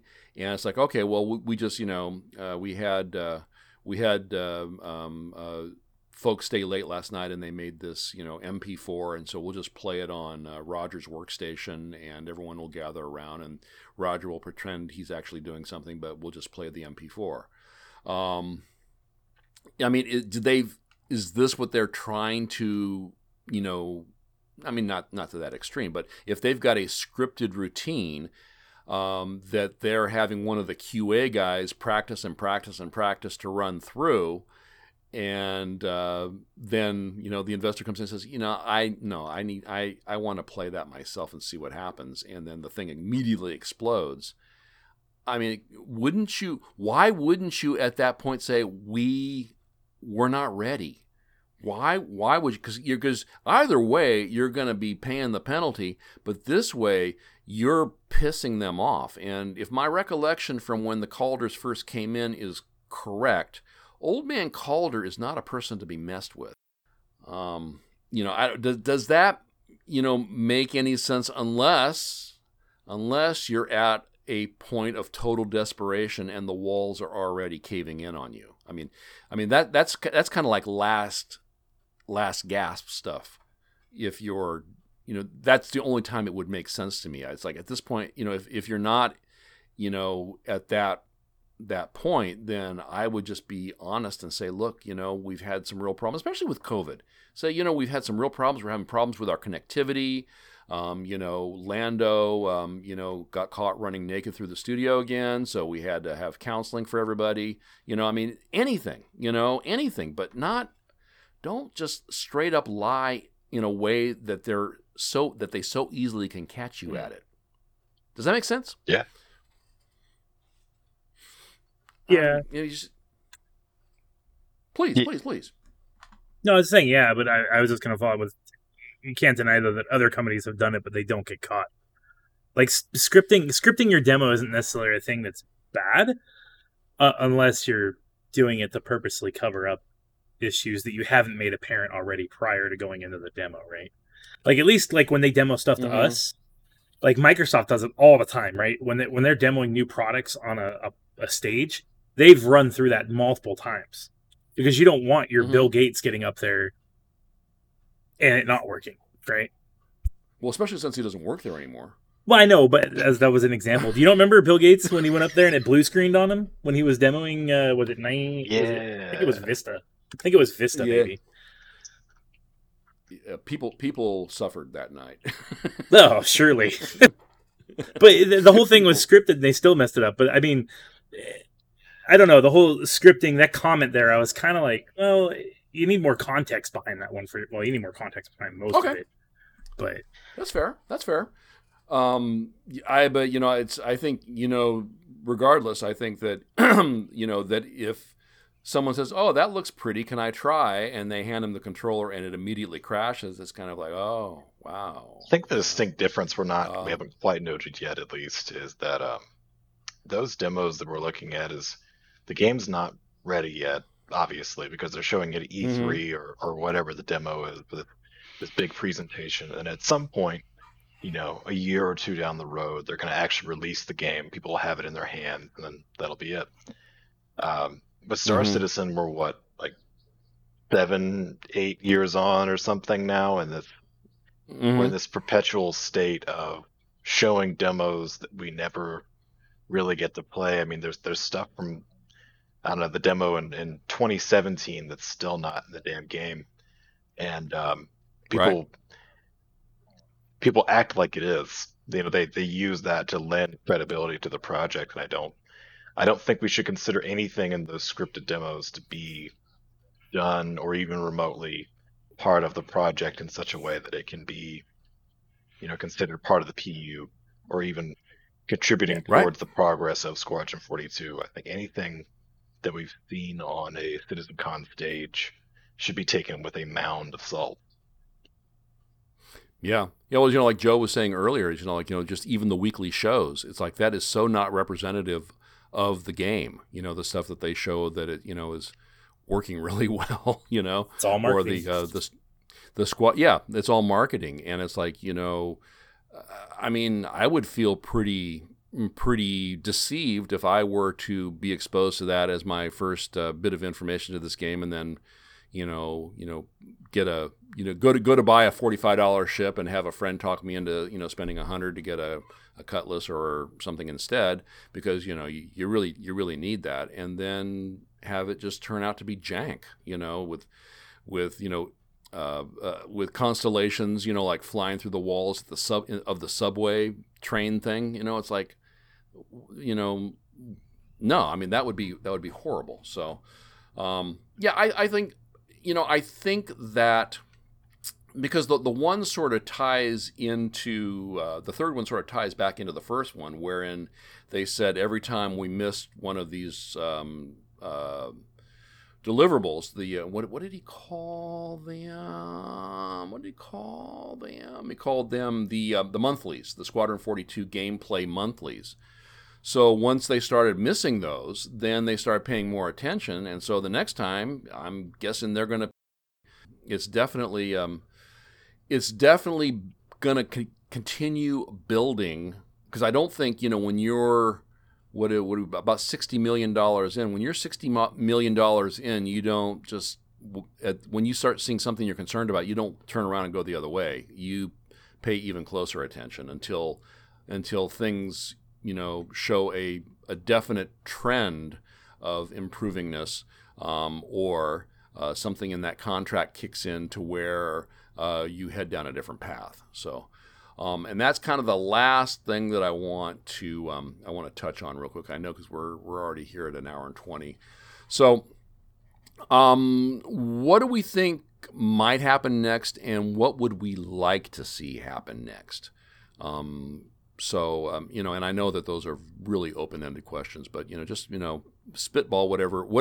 Let me know what you're feeling. What are you feeling about this right now? Well, I don't know how much I really care at this point. I know it's sad to say, but it's been such a long road, and I sort of expect this. But part of me is almost like, you know what? I'm glad they have investors. I'm glad there's someone that's looking at the deadlines and holding them accountable for missing this. I think the issue really is again that disconnect. I think there's people working really hard and they're probably saying, hey, we can't do this in 2 months. I had a PM one time ask me how much time I needed, and we said, how much time do we have? And it was a pretty hard task, and there was a lot of unknowns. And we said 4 months. They're like, okay, you got 3 weeks. I kind of feel like that must be what these devs are going through all the time. And it even said that in here, right? They're kind of they're drinking their own Kool-Aid. And the other issue then too is that we've been oversold so many times, and the lies have been so big, and they have to kind of woo us to sell ships. I would hope that machine just breaks. Yeah. There's some fallout, and then from those ashes we get a little bit more honesty, at least internally, to SIG. Can they be honest with themselves? Right. And then I think that's the only way this project gets done. Because part of me, I don't want this. I can be very cynical about this project, and I am very cynical about this project. But I hope in the end, I hope it works. I really do, because I invested a lot of time, energy, and money into this, and I have a lot of friends who play this, and I bought onto that vision for a reason. So I want to see it happen. I'm not like the Derek Smarts that want to watch the world burn, because I don't think that would be a good thing at this point. No. I totally agree, and I just jump in there real quick because this ties back to, because I agree with you, because this ties back to what we were originally going to be talking about tonight, which is finding a good game where we can get more of our friends involved. We were going to look at survival games.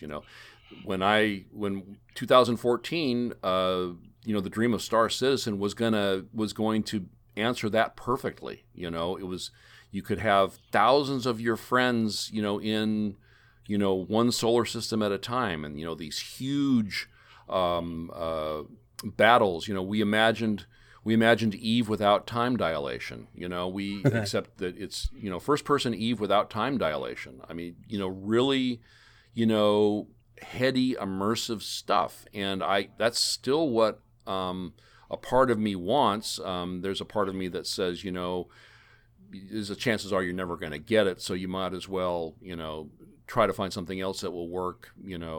Look for second best. She's never going to go out with you, man. Why don't you just go out with Brenda? I mean, it's sort of like one of those kinds of things. But I agree with you. I mean, I can certainly muster just buckets of cynicism, but I don't want to be. I want to play this game with my friends. But I have an idea about how we get there. But I'll save that until after you guys get a chance to chat, because it's a little out there. Mm. Joe, anything else on that? No, that's all I got. The whole what other game could we play is a whole other thing, and I think my last point is that I'm absolutely with you. I bought on this because who else can make something of this scope? Because there's nothing else that even tries to do this, right? And so the other reason I don't want it to fail, because then everyone can always point to that and go, we're not going to try this because look what happened here. We're never going to get this crowdfunding again. No one's going to give us the money, front us the money to do this. And so it's kind of like we're all in on this vision, right? Yeah. And so yeah. Well, I mean, Last Oasis, I had some real hope for Last Oasis, but we'll dissect that when we get together next time. I think there are quite a few games that are going to try to do the same sort of thing. You've got, Dual Universe and Starbase and just a million other MMO-ish projects. Yeah. Yes. I think that's important to remember too. Might happen next, and what would you? Well, that's sort of even if you have an opinion, great. But if not, what would you like to see happen next? I'm not really sure what's going to happen next, but what I would like to happen, I'd like to see them follow an actual agile development cycle. I'd like to see them do better progress reports. I'd like to see them try a staggered development cycle. I think that worked really well for the developer Rare, the creator of Sea of Thieves and many other things that people like. Mm-hmm. It's a good example of an online service kind of game. Path of Exile is another good example of the success of CI/CD, I think, and the staggered development cycle where you have a big release followed by a small release, and you've got multiple teams working on different things in the background. So they've always got this churning content machine, and not everyone's working on the same stuff all the time, so they're not getting burnt out. And they're delivering smaller pieces of work to production. And this is I think a common philosophy, but I really embrace it. Something's not done until it's in production. And anything that you show before it's in production is there's a big qualifier next to it, a big asterisk, if you will, that it's not done. Not really. Right. They are so far from that. Failing fast is a thing. Yes, fail fast. Exactly. You want to deliver the minimum amount of stuff that you can to get the maximum amount of value. Get the learnings that you can from what you delivered, and move on from there. Mm-hmm. And they're so very far from that development experience right now. Yeah, sounds like it. Vendus, fix the world for me, please. Wait, what? I didn't know I was at work. I use it. Hey, I subscribe to you, sir. I'm a customer, damn it. Oh, God. I'm so sorry. That's all I can say. But I was mulling over the comment that Sori made, though, on the CI/CD. It got me thinking just now. Like, there's teams at my job. I've said the name of the podcast, but I won't say it again just in case someone's not paying attention. There's teams at mine that do not use CI/CD, and needless to say, people have gotten fired because of it, right? Because CI/CD is critical, having a solid CI/CD pipeline, right? And I'm wondering now, do you think that it's possible that Star Citizen isn't leveraging those types of development? I don't know the right word I'm looking for, but philosophy. Thank you. Yeah, that like development philosophy. I'm starting to wonder because it looks to me like they don't. I absolutely think that they do not. I think they use old school game development philosophy where you waterfall, you get as much out as you can before the release, and then when the release is done, mean, you've got day one patches and stuff, but that's pretty much the game, and it's out and it's done. And I think they've got that old school mentality like that. Yeah, Right. and Like it's getting burnt to a CD. Right. exactly. But and I wonder how much of it too is, not having a CI/CD opens you up for intern A does a push. Oh crap! He accidentally pushed it to production. Now we're behind 3 weeks, right? What is CI/CD? So it is continuous integration, continuous deployment. So basically, what you want to do is, Yeah. as soon as something's done, it should be, sent out to production. It should be done by an automated pipeline. Humans should basically say, I'm committing this thing that's been done. It's been approved by quality assurance personnel, and it's ready to go. And then from there, automated systems handle getting that out to, servers or clients or whatever it needs to go out to. The build process should be Okay. completely consistent. Right. Okay. So and it makes sure that contingencies are met before the if it's something that's relying upon something else being done, then it's going to catch that didn't happen if it didn't happen. That's definitely part of it, yeah. Okay. Yeah. Yeah. And I totally get the value of having a rigorous protocol in place and adhering to it. And if you have to have automated processes to make that happen, then use them. But one of the knocks on Chris is that he is, a real micromanager and won't hesitate to change stuff right in the middle of everything. And how it is that you're able to maintain continuity, around the globe in was it 4 or 5 offices, with that kind of You can't. that kind of cannon rolling around the deck. I mean, I can't. I imagine it's got to be a nightmare for somebody there. That's impossible. He can't. That it's clearly showing in their development, like the way the game has been developed. Like one person can't manage all of that, and if you try, you're just going to crash and burn. And that's where things like the CI/CD, typically like you have some type of pipeline, like. Yeah. Anyways, like things behind you that say these checks have to be done, and it pushes and handles everything so that you don't have someone at the last minute injecting something into it, right? Right. Yeah. Right. Well, good. Okay. Well, I'm gonna real quick here. I am going to blow through my idea. We'll get to the end here, and then we'll have some time here for you guys to tell me how stupid it is, and then and of course, I will silently judge you as you're doing that, but that's okay. You're never wrong, Lee. And then we'll wrap up. I'll say some words, make a couple of inappropriate jokes, and then we'll all have pizza. How's that? The loud expletive judging will happen after we stop recording. Yes. Okay. So anyway, what I okay. I think it's important here again to talk about the show that we were going to be doing tonight, and that's just my desire to have this universe to go hang out with my friends. I mean, it's even games, and like I said, obviously I don't know what Starbase is going to be like. I'm excited for it. But the experiences we've had to this point, Sea of Thieves is fantastic, and we can play with 3 other friends at a time. It just kills me. But the idea of having, hey, I'll meet you at such and such a planet on the far side at the what are those dune buggy things, the gray cat races or whatever, and then we'll either go do something, or we'll build something, or we'll go spy on some guys or something.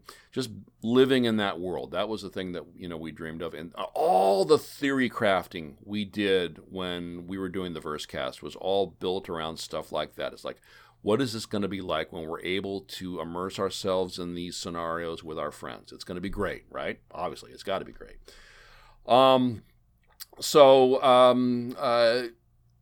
I would like to see something happen like what happened to Digital Anvil with Freelancer. And I would like to see Chris step back from his control of everything Star Citizen and Squadron 42 of those projects. And the reason is that I do not believe that they will ever be finished with him at the helm. And I've got some reasoning behind that. So I've got a pages long reverse order timeline of all the projects that Chris has been associated with. And not since Strike Commander in 1993 has Chris completed and released a video game while in a role that is comparable to the role that he has now. So currently he's listed as director for Star Citizen and Squadron 42. And so I'm getting this information from his bio page. This is all consistent on that one page. So I think it has value. I mean, we could quibble with definitions, but I think that there's value in the information if accepted as it is. He left the Freelancer project years before it was finished, and he received an original concept credit for that project. And he has, since Strike Commander, he's been a producer. He's been credited in projects as a producer, an executive producer, a director of cutscenes, not a game development director, or a writer. 7 different games since Strike Commander was released in 1993. And on the Strike Commander, he was credited as director, producer, artist, and programmer. So he was all in. He was all in on that project. And it was a well-received project. Not as, some people really liked it, some people not so much. But, that's any game. I mean, that's fine. But maybe not surprising, the project was plagued by delays and at least one complete project reboot. And so here I quote from Loki that the Strike Commander project took more than 4 years and over 1 million man-hours on background development. Very little of that production time turned out to be actually usable in the final product. Does any of this sound familiar? As at least one and possibly several complete project reboots were required to refine the graphical engine to a playable state. Nevertheless, some successful gameplay elements from Strike Commander were reused by other more notable Origin products such as Privateer and the Wing Commander series. Chris Roberts in the game's manual compares the game's long development time with the events in the 1991 documentary Hearts of Darkness, A Filmmaker's Apocalypse, a film account of what it took to get the 1979 film Apocalypse Now made. Have you guys seen Hearts of Darkness? Yeah. Anyone? You've all seen Apocalypse Now. Yes. Okay. So anyway, it's worth watching. It's interesting. It was about the making, and all the chaos that happened while they were trying to make the movie. I don't know if you guys know Martin Sheen, who at that time was in his early 30s. I think he had a heart attack like on the second day of shooting. And you had Dennis Hopper there that was so high, most of the time he couldn't speak his lines. And a lot of it was filmed in the Philippines, and Coppola, the director, had made a deal with the Philippine government to rent helicopters and military equipment, and the army would just show up, partway through the day and say, "No, we need to go use this stuff today. Maybe you can have it next week again." And so he had a hell of a time, getting everything in one place at one time and having everybody, sober, and not to mention, Marlon Brando was really at the end of his rope at that point, which is like, he would show up and stay for 3 or 4 hours and then fly back to the United States saying, "I'm not doing this project anymore." And it's like, Francis is like, "What the fuck?" So anyway, I thought that it was interesting that Chris would compare himself to Francis Ford Coppola, for one thing, in 1993. It's like, bro, delusions much? So anyway, and I did the maths. on the man hours, and so 1 million man hours over 4 years is 4,807 man hours per week. So that's 120 40-hour per week people, or 28.61 people working around the clock 365 days a year, which I think is a little bit closer to Chris's style. And that's for stuff, most of which they couldn't use. So, and yeah, it was a single-player game too, and it took more than 4 years to complete. No idea how much more than 4 years, because it's not really clear from the information given. But for context, Freelancer, when it began development in 1997, was projected to take 2.5 years to complete. It actually took 6, but just kind of give you, so maybe at the time, Strike Commander, they had said, yeah, we can do this in 18 months, and it ended up taking them, much longer than that to get it done. And so my point here is that Chris does not have a good track record as regards his current role in the Star Citizen project. I mean, I'm not saying that he doesn't, have his ideas for how storylines go and, how things should look and all of that. But as far as running the whole thing, he just doesn't have, a lot of positive examples from his past to pull from.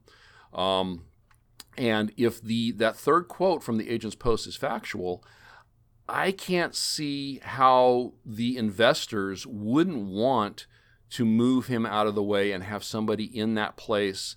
How they wouldn't want to do like Microsoft did with Digital Anvil. Because I guess they were really, in that circumstance, they were really up against it. They were already 18 months past their deadline, and they didn't have any money because it wasn't a crowdfunding thing. They didn't sell anything ahead of time. That was all money they had borrowed to do that game. And it sounds as though they were up against it as far as the money went. And so Microsoft's deal was, yeah, we'll bring the money, but we need to be in charge of how this game gets finished. And it took them, whatever kind of shape the game was in, it took them 3 more years to get it done and out, and that was with a crap ton less features than were initially promised. So, I don't know. I mean, it's just, I don't see him getting any better at managing all these things at once, and I think that we keep seeing evidence for that's just not happening, and that how it is that we got in this place and why it is that we're even having this conversation is because of you've got a management style at the top that is inconsistent with trying to drive a project like this. When he was the only one involved, for the Wing Commander games, much easier because, he's just negotiating with himself. He's not, he might have had a few people, working with him, but it's not a thing where he's trying to manage people all over the world and, keep everything consistent with what he has going on in his head. I mean, at some point that is this wacky idea I have, is it even possible? And I don't know. That depends upon the contract that they signed with the Calders. So do the Calders have leverage now, or will they gain leverage through more missed deadlines in the future that they would be able to say, okay, Chris, your new role is original concept and stylistic consultant or something like that.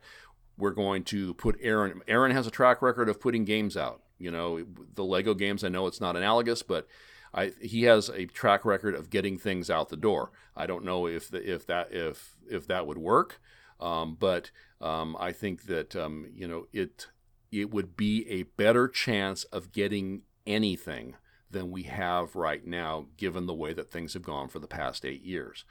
And will it happen? I guess I think I should sort of answer that. If they keep missing deadlines, I don't know if what I just suggested will happen, should it even be possible.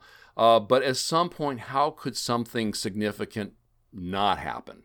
I don't think if they keep missing deadlines, how can it go on? I mean, it's, when we were operating under the assumption that they missed deadlines, but that's okay, they're still raising money, so it can go on forever. That's a different consideration than, okay, they've got these people they're into for $60 million, and they have a list of deliverables and a timeline within which they expect to receive those deliverables, that's a much different situation. So, I hope that that positive change, and I understand that that's subjective, that positive change occurs, that we do get something. And, will we be happy playing a Star Citizen game that Chris's input has been downsized to, concept and consultant role? Where he doesn't have the ability to make changes on the fly. I don't know. Probably more likely that I would be willing to give it another try if I think that something has happened to make things different. Because as it is right now, I'm so pissed off is not the right word. I'm disappointed. I'm so disappointed that and the association of disappointment to the game itself is strong enough that I don't want to play it. I don't want to play it, and I want that to be different. So because I want to play a game that is as good as I believe Star Citizen, or as I have in the past believed that Star Citizen could be. I want to play that with you guys. And so that's how I think that is one way that we possibly get there. And so, yeah, that's my idea. So, you guys have any thoughts on that? Yeah, sounds like kind of my idea, but better. You added some stuff there. No, yeah, I think that you need to have some accountability. Remove Chris from the helm. He brought some good stuff. Like the early Vision was a game that I probably would have liked to have played in 2015. I don't think I would have liked to play the same game potentially at 2020. And nothing says that you can't expand upon a game once it's released, right? Right. I think it needs to happen. Something needs to right the ship to get something out so it ships, that we have something we can play and move some stuff on. I think there's probably some bloat and some spending that's not being used as efficiently.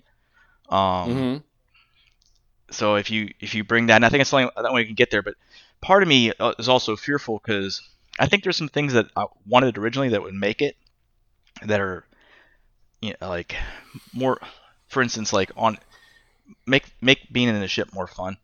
Other subsystems for other people to do stuff while you're in the ship beyond just turrets. And I think some of that stuff's going to slip through the cracks. I could really see that kind of stuff. Hey, let's get some core stuff done that makes this fun, and the immersion sort of, we kind of lose out on that.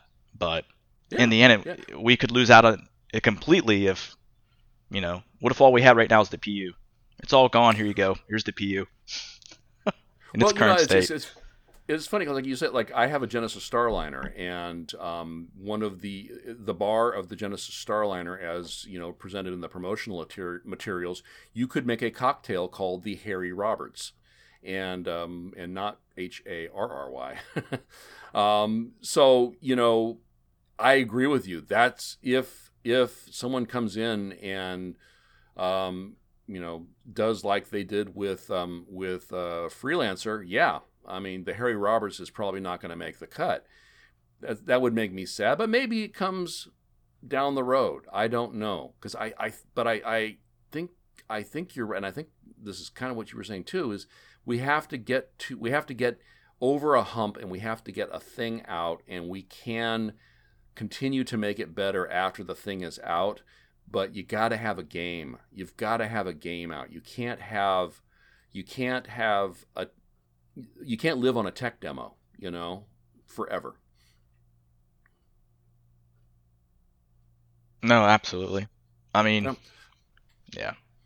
Okay, Sorian, what do you tell me why? Tell me how wrong I am. I think it's probably not a bad idea. I would like to think that maybe they could, sort of self-promote within the studio. Maybe get someone that's a little bit more competent at the wheel of that whole ship before it's synced.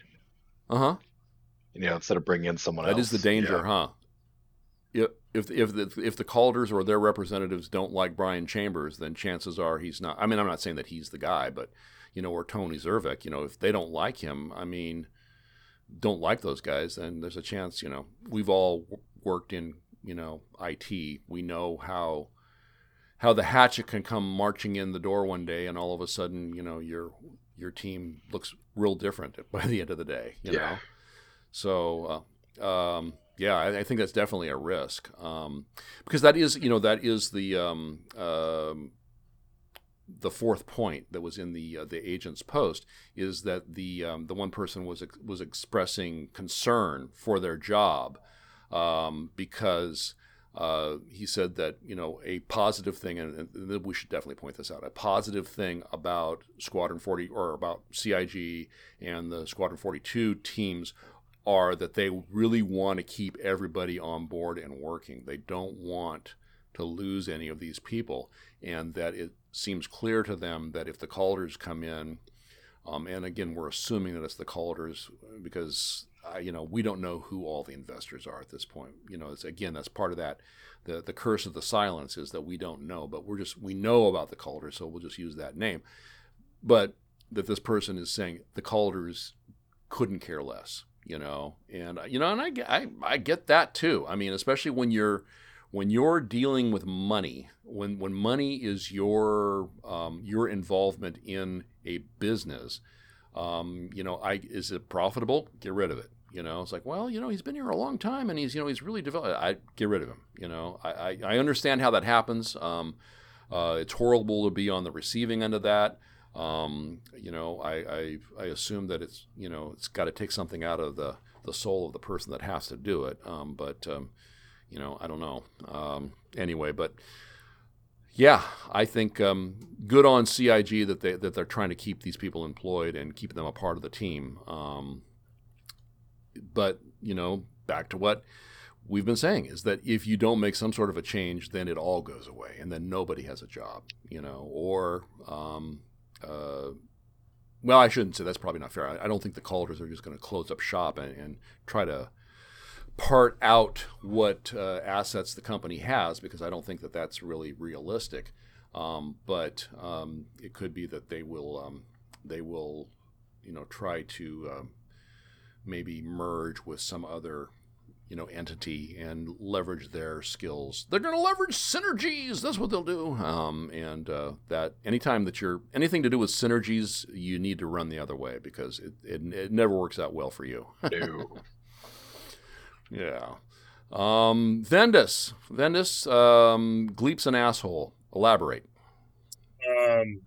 Well, he has ditched me, but I guess I've ditched you too, so I can't hold you to that. So I don't know. I don't know if you're an asshole.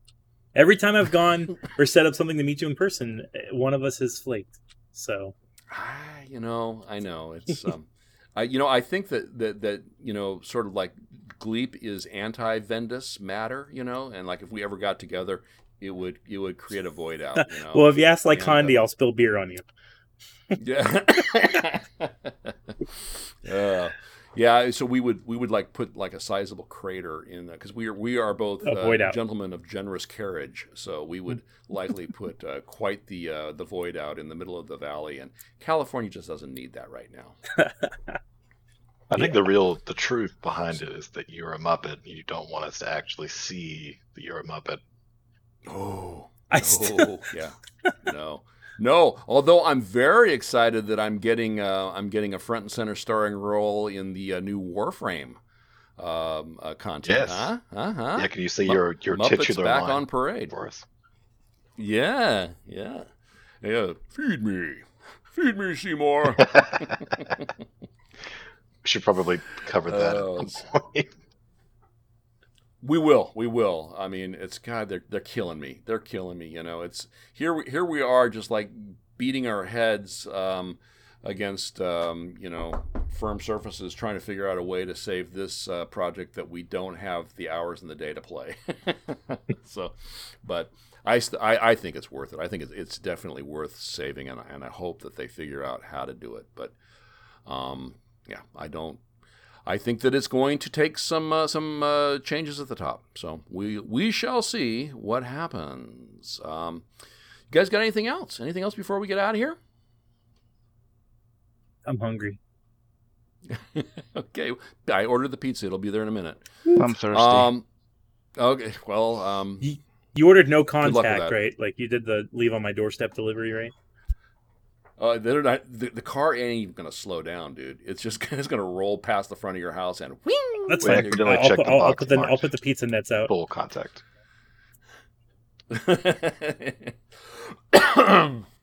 All right. Well, Evil Joe, thanks so much for coming on the show. We will get that survival game episode done. We will get there. Things just keep happening. It's 2020. It's one happening year. Salute. But until then, I am still Pants on Head Gleep. He is still Saurian. He is still Lord Vendus. And he is still evil. He's still Joe. He's still Evil Joe. And this has been Citizen Pants. Yes, brought to you by the fine folks over at the Pantscast family of shows, a wholly owned subsidiary of Gleep's Gaming Network TM, where all our shows have been lying to you since day one. That was another lie right there.